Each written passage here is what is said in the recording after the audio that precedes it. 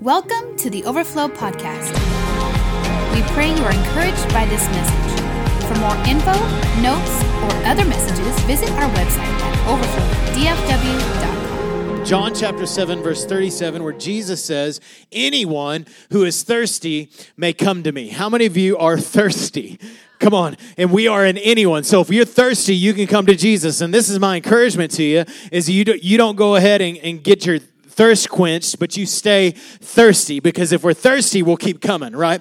And he says this, anyone who believes in me may come and drink. For the scriptures declare, rivers of living water will flow from within his heart. We know that word sometimes is translated belly. Sometimes it says out of your inmost being. But it's the same word in the Greek that's the word womb. So out of the life-giving places of your life shall pour rivers of living water. So many times we talk about the river of God as something we need to get into. But really the river of God is something that should be pouring out of our lives. And so it says this, that when Jesus was speaking of living waters, that he was speaking of what? The Spirit. He was speaking of the Holy Spirit. He wasn't speaking about circumstances changing. No. He was talking about the river of God pouring out of our life, that we would actually become, in a very tangible and real way, we would actually become God's resource on the earth that he poured out of. Come on, are you with me? And so we talked about this in week 1, that when we drink from Jesus, the river takes over. In week 2, we talked about how that Jesus doesn't just repair the broken, he actually rebuilds the broken, because it takes a rebuilding in order for us to contain the supernatural. And then we talked about how rivers move borders and how we need to stay flexible to allow the Holy Spirit to move and enlarge the borders of our heart. And we learned that in week 4, that in the river there is always more in store, that there's always a deeper place, there's always a further down the river to go, there's always a greater place to live from. And then last week we talked about the rivers of God's delight, and that God is a God full of delight, that God actually enjoys us. He doesn't just love you because it's his cosmic obligation to love you, because God is love, therefore he must love. No, God loves you because he likes you, and he delights in you, and he rejoices in you, and he finds joy in you. And we found that when we find life in that, when we see that God's yes over us is so big, we want to say yes back to God. That we want to have a yes back to God. And one of the things and we're going to continue talking on this series today, and we're going to talk about the river of peace. We're talking about peace like a river. And one of the things about a river that you'll learn, how many of y'all have ever been to a river? That you can throw stuff into the river, right? You just throw whatever. In fact, people throw debris in the river. If you go to the river here in Grand Prairie, you see some people just throw trash in the river, right? You can throw your barbecue grill in the river, and guess what? The river just keeps flowing. It doesn't matter what you throw in the river just keeps on moving. In fact, you could drive an 18-wheeler into a river, and guess what? The river just keeps on flowing. And I want to talk today about peace, because sometimes peace doesn't flow like a river from our life. Sometimes we're waiting for peace to happen. Right? When this happens in my life, when my job happens, when I get that raise, then I'll have financial peace. When my spouse starts behaving this way, then we'll have peace in our marriage. Right? When everything starts going my way, then I'll have peace. How many know that is not what peace is? And if those things can stop you from having peace, then you don't have supernatural peace. You just got natural peace. And God wants you to have a supernatural peace that flows no matter what is thrown at you. And those things will get swallowed up in the river of God's peace. So peace is not determined by what is happening around me, but by who is within me.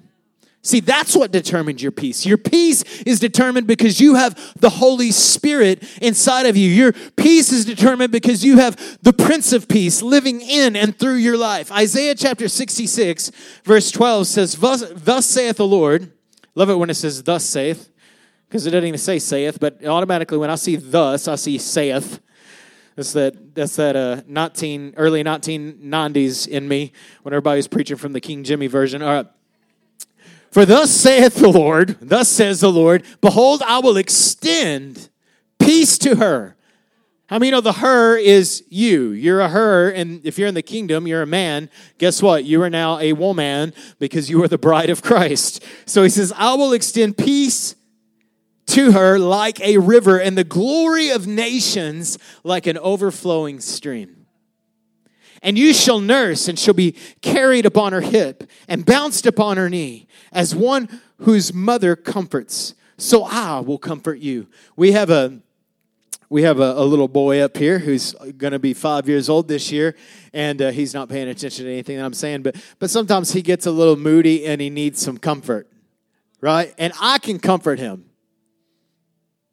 I can kind of comfort him, right? But when he really wants comfort, where does he want to go?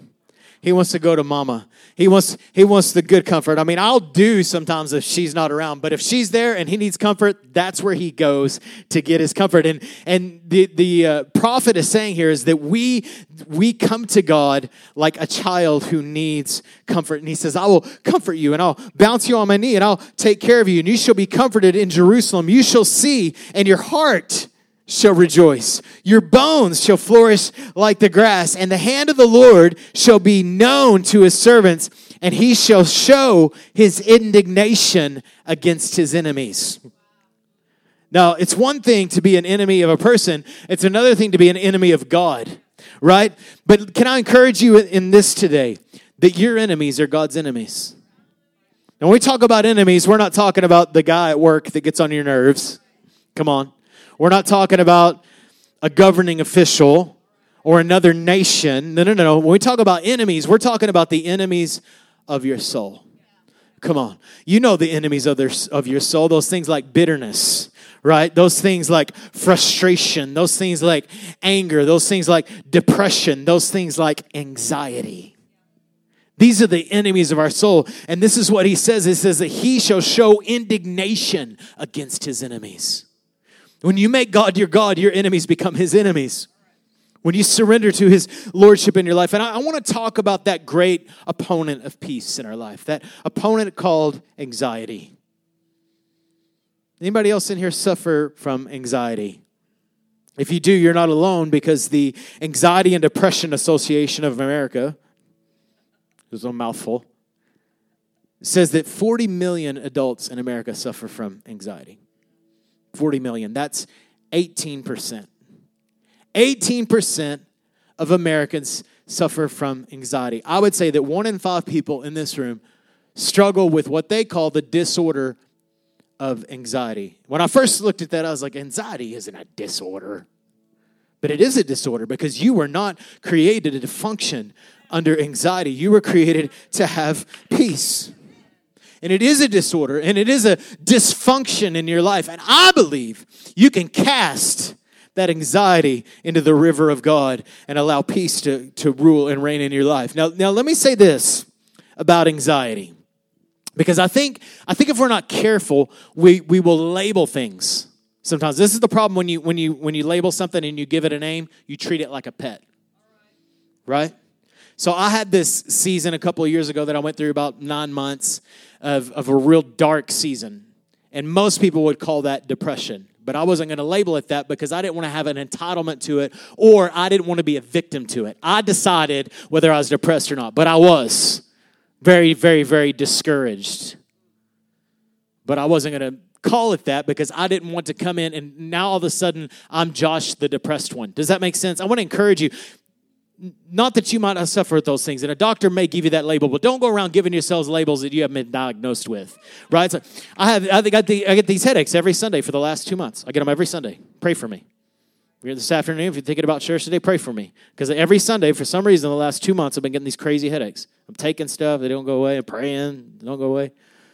And it'd be easy for me to go, I'm getting migraines. I don't do that. Are they migraines? I don't know. I don't know what kind of. They're just headaches. They hurt. I don't like it. It sucks. I don't like it. I just don't like it. But I'm not going to label it so I can say, I'm a victim of. Are you with me? So I think we need to be careful with some of these terms and creating it, identifying ourselves with a dysfunction. Come on. You do have some dysfunction in your life. I'm sure you do. You know I do. I'm pretty real about it, and you've spent time with me. So you know. But peace is not the absence of conflict. Peace is not the absence of tension, but contentment in the middle of it. That's what peace is. Peace says, you know what? It's hard, it's difficult, I'm really struggling with this, but it's okay. Even if I don't get my way, I'm going to be okay. I'm going to be okay. So pressure and tension are not disorders. It's life. You experiencing pain is not necessarily a dysfunction. It's just life. But you can have pain. You can have peace in the midst of it. You can have peace in the midst of your pain. You okay? And so be careful not to victimize yourself to the things that are happening around you. Because greater is he that is in you, come on, than he that is in the world. Okay, these are some, but I also suffer a little bit. I'm also anxious at times. I deal with anxiety, like many of you. And there's all kinds of anxiety, right? You have things like different kind of phobias where people freak out. Like one of my phobias is feet. Like if you get around me and you're wearing sandals or you take your shoes off, I'm going to make my distance. Like I just kind of have a little bit of a phobia there. Right? Some of y'all have stranger things than that. They all think that's so funny. But I'm just telling you, feet are gross. It's just what it is. Even your feet. There's only one person who has pleasant feet. This one right here. That's the only one that could put her feet on me. So, and my kids when they're babies. But once their feet start sweating, it's over. My relationship ends right there. It's over. Your feet are no longer cute. So I don't have any cute feet in my house besides my wife. All right. Phobias. OCD, obsessive compulsive disorder, right? We know what that is. Yeah, I suffer from that a little bit, right? Suffer. PTSD, very real. These are all classified as anxieties. And then social anxiety, right? We have social anxieties. This is one that I really struggle with, social anxiety. Like I am more comfortable up here on the stage with a microphone talking to you than I will be after service walking around. Not you guys, because I know you. But if I was in a church invited me to come speak, I'd be extremely uncomfortable until I got on the microphone. It's weird. It's a dysfunction. I shouldn't feel that way. I should feel totally normal. But I have this weird social anxiety. Pastor Leslie and I, we don't really go. People are like, you should go to a conference. I should go to the woods. Give me away. And I love people, and I'm extremely extrovert. I love hanging out with people. I love all that. But sometimes I just get overwhelmed socially around people. And then you have this, what I would call spiritual anxiety, which I would like to call worry. Now, how many of y'all ever suffer with worry? No, I'm not a worry wort. Worry wart. Well, I'm having a hard time with worry wart. But some people are, man. They worry about everything. This is what I found out about worrying is most of the things that you worry about don't happen. Isn't that crazy how worry works? This is the deal with worry. Worry is really bowing to the wrong Lord. Because it's all of a sudden my attention is focused upon the things that I need to be focused on, and it's focused on something that probably won't even happen. And some people, warriors worry about everything. Right? They panic about everything. Don't send the kids to school, right? Don't go out and eat. You won't have any money. Don't do this, don't do that. They're totally limited by their fear of lack. And so this spiritual anxiety called worry. This is the deal. Jesus promised in this life that we would have a difficult time. It's a promise, right? It's a promise. He says this, in this world, you will have trouble. We got that? In this world, you will have trouble. That's a good verse for them to make a Hobby Lobby sign out of, right? In this world, you will have trouble. Christian t-shirt, in this world, you will have trouble, right? 0 sales.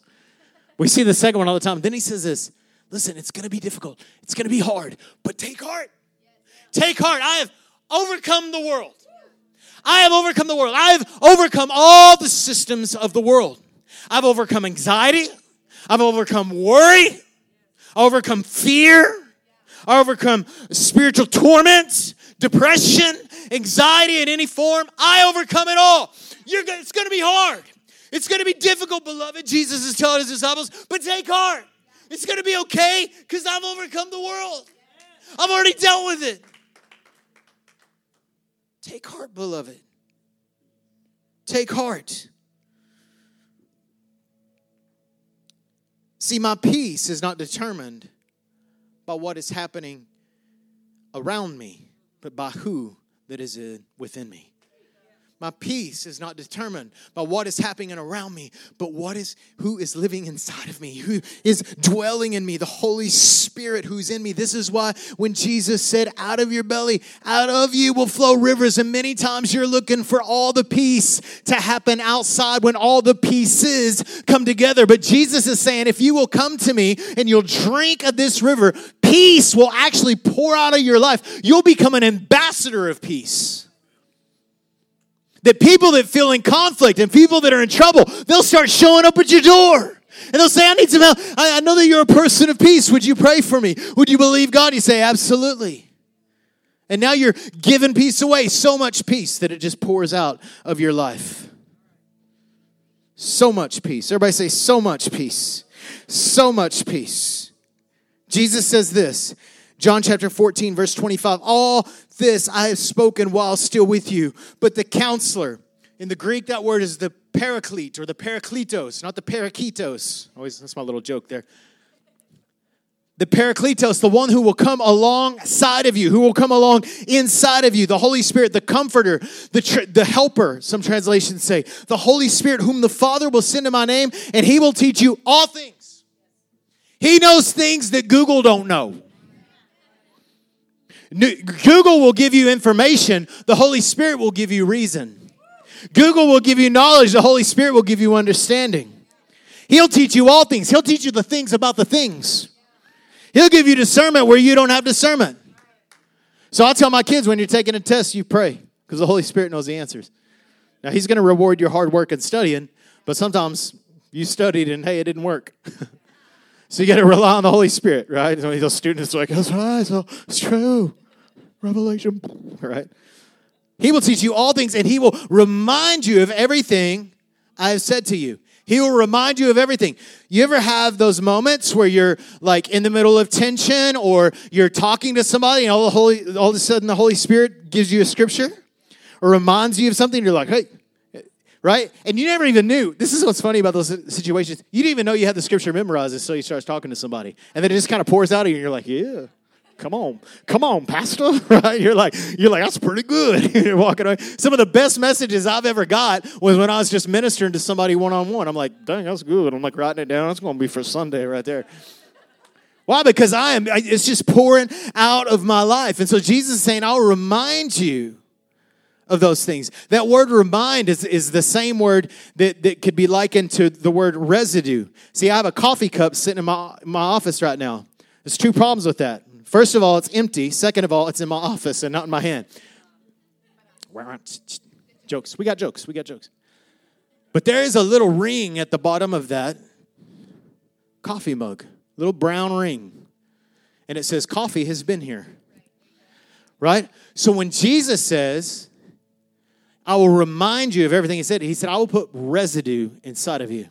You will be carrying the residue of Christ. That when you're moving and you're coming and you're going, the residue, the things that I've spoken to you, you're going to know that they were there. Then he says, this peace I leave with you. My peace. Everybody say his peace. My peace I give to you. I do not give you as the world gives. Now, what is Jesus saying? He's saying, I'm talking about a different kind of peace. I'm not talking about what Miss America says when she says world peace. That's not what he's talking about. He's not talking about that there's no conflict on the earth or there's no conflict in your life. He's talking about a supernatural peace. He's actually talking about peace between man and God. And when you have peace with God and you can rest in that, you'll have peace in every area of your life.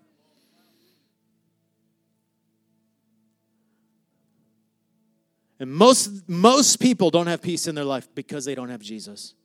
They may have a form, they may have a religion, they may have superstition. I'm seeing that right now. There's a lot of people that are super serious. I'm sorry, I keep getting my words messed up. Superstitious. We'll make words like words. That's our next series, superstitious. It's hard to say. It's a mouthful. Superstitious. Religious, but they don't really have Jesus. They go to church, they raise their hand, they do the function, but they're empty inside. It's because they haven't made peace with God. So Jesus says, I'll give you a different kind of peace. It's not the peace like the world gives. It's not like all that, yada, yada. Not that. It's a different kind of peace. And then he says this, do not let your hearts be troubled and do not be afraid. Why is it a different kind of peace? Because it's a peace that goes on no matter what's thrown at it. Whatever is thrown in the river, it just keeps moving. Why? Because it's supernatural. It's a supernatural peace. And let me just suggest this to you about peace, is peace should be produced in our lives. Peace is a fruit of the Spirit, not a fruit of the world, not a fruit of the environment, not according to how my job's going or my family's going or my life, my social life, or whether or not I have a boyfriend or girlfriend. No. Peace is something that comes out of your life. It comes from the inside. It's an inside job. Just like joy, it's an inside job. It's not about what happens out there. I think if I can find peace in here, then I can change the environment of peace out there. But it starts here, not there. And so many of you don't have peace in your life because you're waiting for something to happen. You're waiting for an event. You're waiting for a moment. You're waiting for a raise. You're waiting for a spouse. You're waiting for children, whatever. Well, once this happens, then I'll have peace. No. You've got to understand the heart of this. It is all an inside job. And once this is established, it pours out into your life. And then people look at you and say, God is a miracle worker. Because you went through all that hell and you're doing well. How did that happen? He said, because it's a river inside of me. It's not because of me. It's because the Holy Spirit is inside of me. And I went to Jesus because I'm so dependent and I'm so needy and it was hard. They said, but you had so much grace through it. How did you have so much grace? It's just because I'm just relying on the Holy Spirit. So how do we allow the flow of peace to happen? How does this happen? How does it happen for peace just to start pouring out of your life? Well, number one, you got to believe the right things. You got to believe the right things. And some of you have a belief system based upon what you were taught or based upon what you think or maybe what the world is saying, but it is not rooted in God and who God says He is. So God wants to fix your belief system. Listen, if you get your belief system fixed, it starts fixing everything. Believing, it's more than just thinking. We'll talk about thinking in a minute. It's about trusting. See, believing is a position of trust, just like you're believing in that chair right now. You believe it will hold you. I believe it will keep holding you. I don't mean to make you anxious, but here we go. Believing is a position of trust. 1 Peter 5:17. Now, this is Peter. Peter's been hanging out with Jesus, remember? He's one of the 12, one of the 3, actually.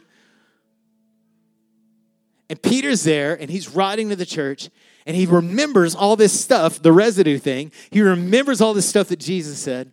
And he says this, listen, cast.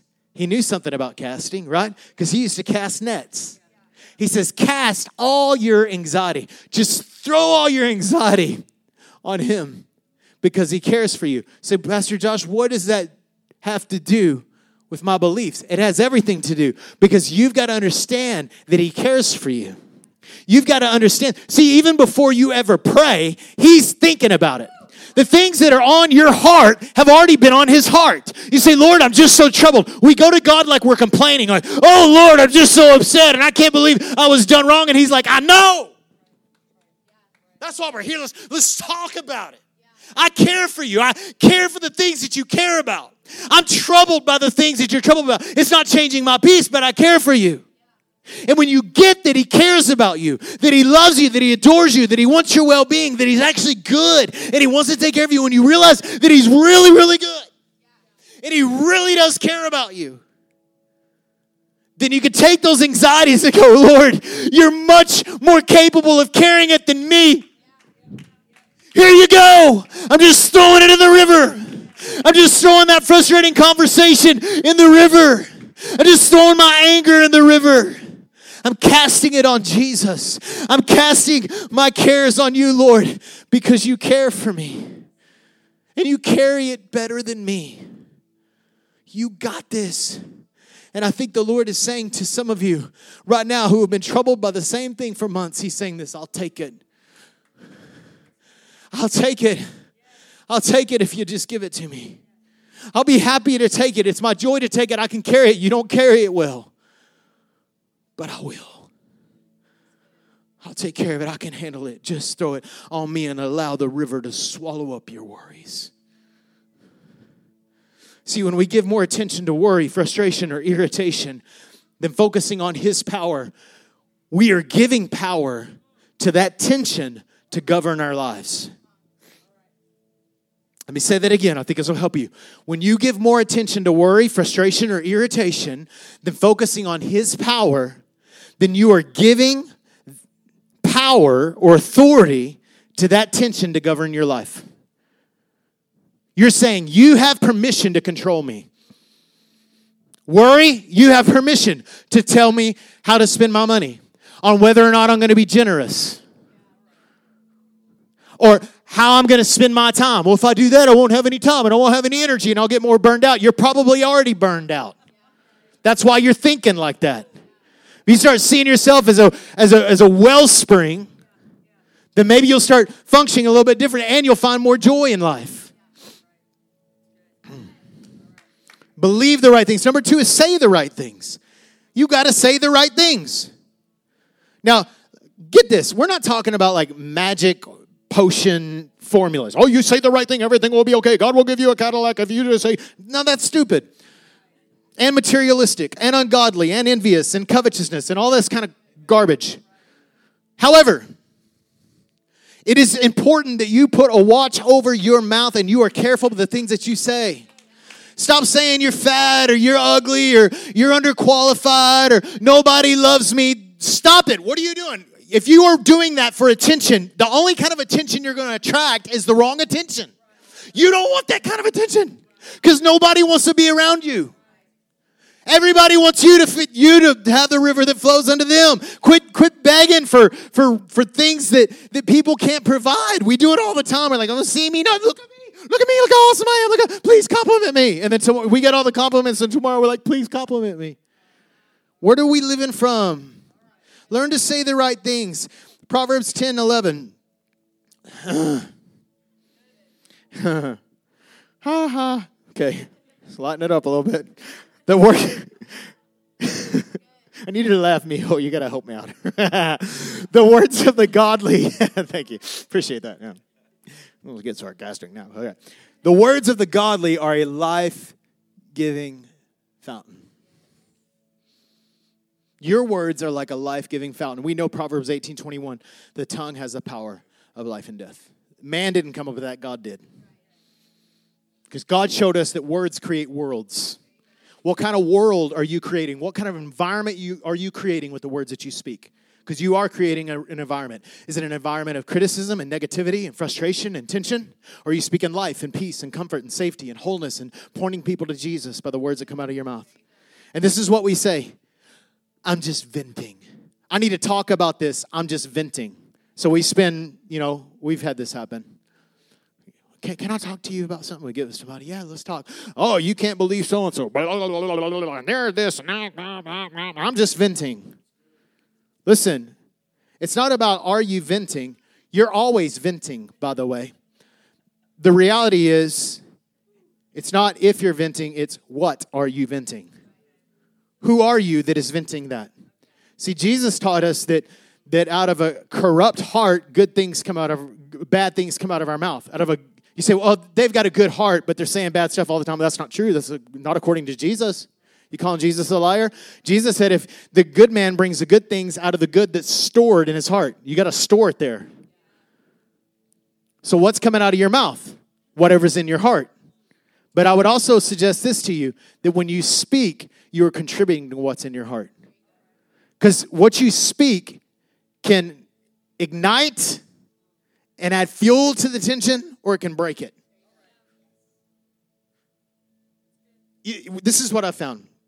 I can do so much more with one word of kindness than I can hours of negative, frustrated talk. And guess who it does the most good for? Not the person I'm talking to. It does it for me. When I can humble myself and just take the high road and be kind and just say the right things. See, our mouth is an indicator. But our words also lead our heart. They also lead our heart. So are you speaking like a child of God or simply reflecting a broken world allowing it to dictate what you speak? And you watch, as your language changes, if you will change the way you talk, you will see the environment of peace start to show up. The people that I see live in the most tension, the most frustration, they're always negative. It's negative about everything. It's, I wish, blah, blah, blah, blah, blah, and if I didn't have, and blah, I was in this, if I was raised different, if I had this and I had that. Listen, we understand that's your story. We love you. We want to be compassionate. We want to be tender with that. But if you want to see some peace start showing up in your life, you're going to have to change the way you talk. Don't think it's going to change and then I'll change the way I talk. It never changes. That's what I've seen. It just never changes. And you die bitter and old and alone because you've driven everybody away because all you've done is complain your whole life. And I don't want you to be like that. You definitely don't want to be that. And God definitely doesn't want you to be like that. He wants you to be a life-giving fountain because that's what the godly do, it says. Number 3, do the right things. Oh, this one's hard. Do the right things. So we believe the right things, say the right things, and do the right things. This is what we do with peace, right? We allow peace to be an indicator of the will of God, right? Well, I don't feel peace about that. I've seen especially Spirit-filled Christians, which I am one. I just don't feel a peace about that.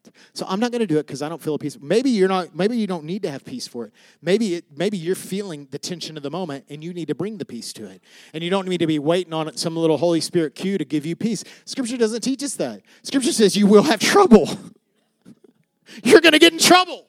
The Holy Spirit's going to get you in trouble. Lots of trouble. It's got a whole lot of people killed. So it isn't like, oh, I feel good about that, so yes, it's God.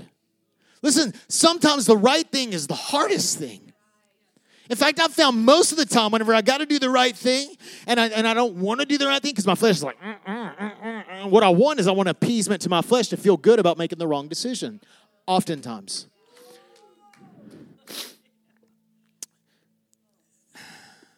So hard decisions aren't comfortable. But let me say this, do the right thing. We're talking about obedience. It's a hard word. Just obey. Just line up, right? None of us like being told that. We're fallen nature. We're naturally rebellious. It's like we have a tree of good and evil, right? The tree of knowledge, and don't eat from that one, and we're like, I want that one, right? For some reason, there is something in our nature to want what does not belong to us. Listen, God isn't requiring obedience for his benefit, but for yours. God wants you to obey him not because he's like, oh, heaven will be better if you obey. I think heaven will be bigger if you obey.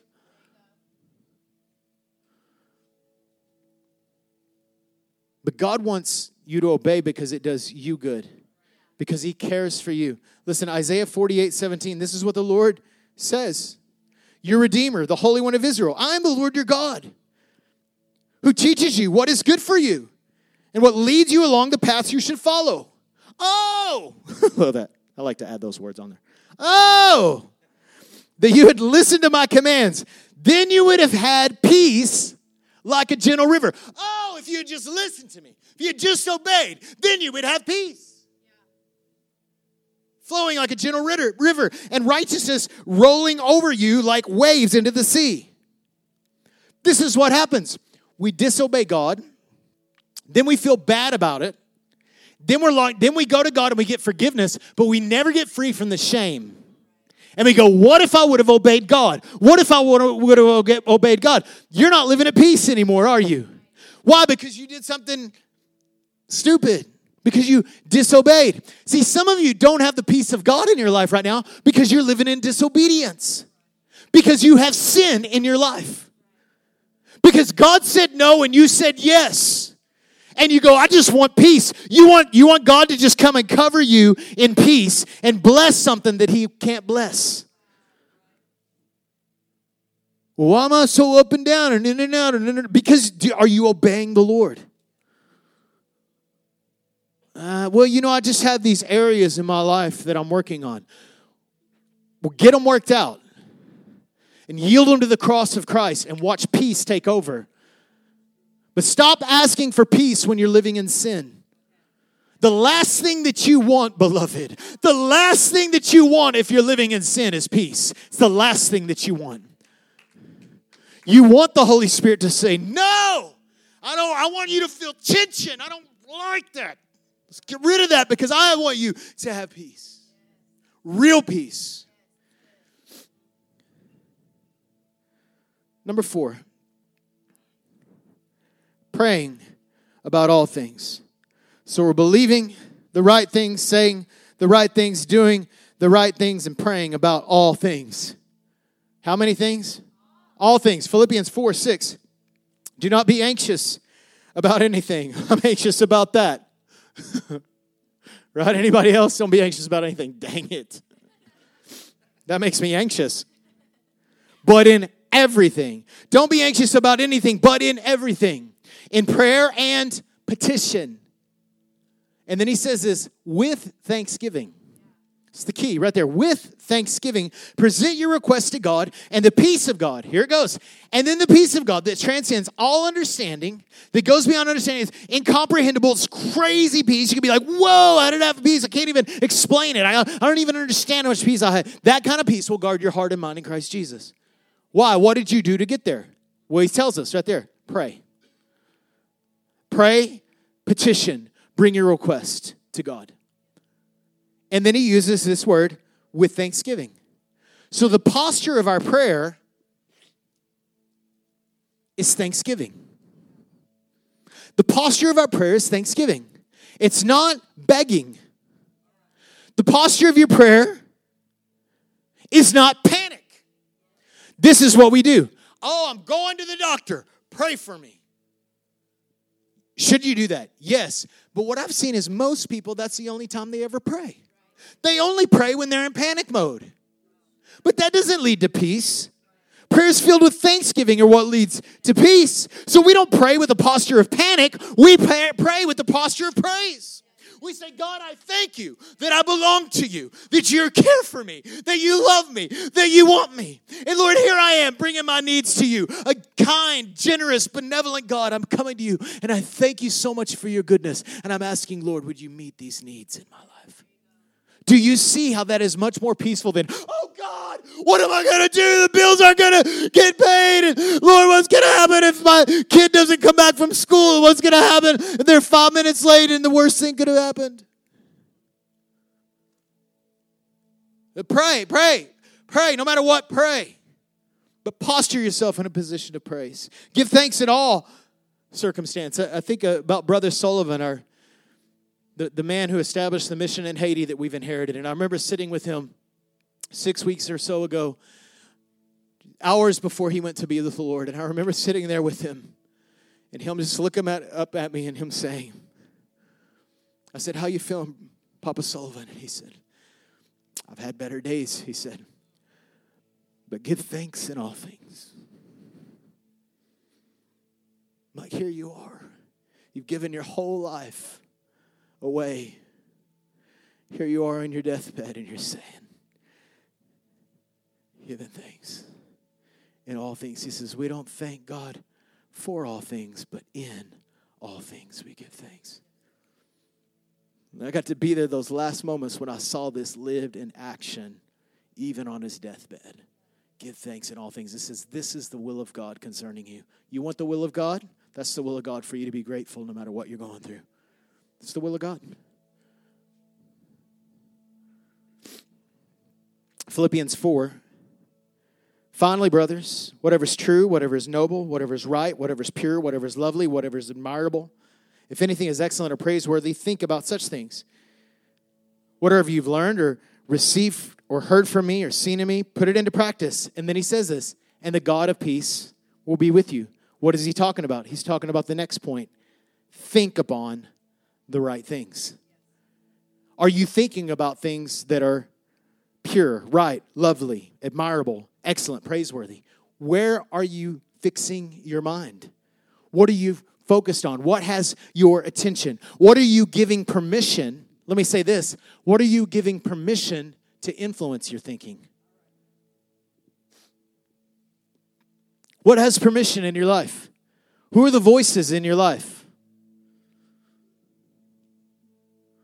I mean, we'll listen to it's not uncommon for me to listen to 3 or 4 hours of podcast a day.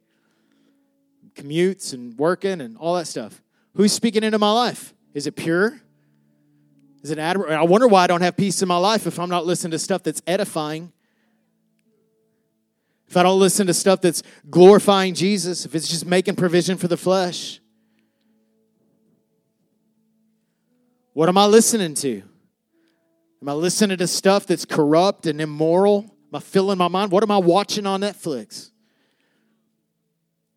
Am I continually watching carnal stuff? And then I say, God, I want you to fill me with peace. And he's like, well, I've given you the key. All you have to do is think about things. You need to filter some of that crud out.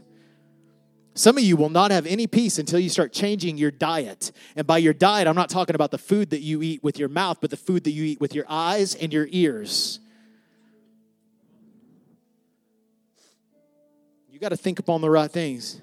I can tell I've been very diligent about this in my life. Very diligent.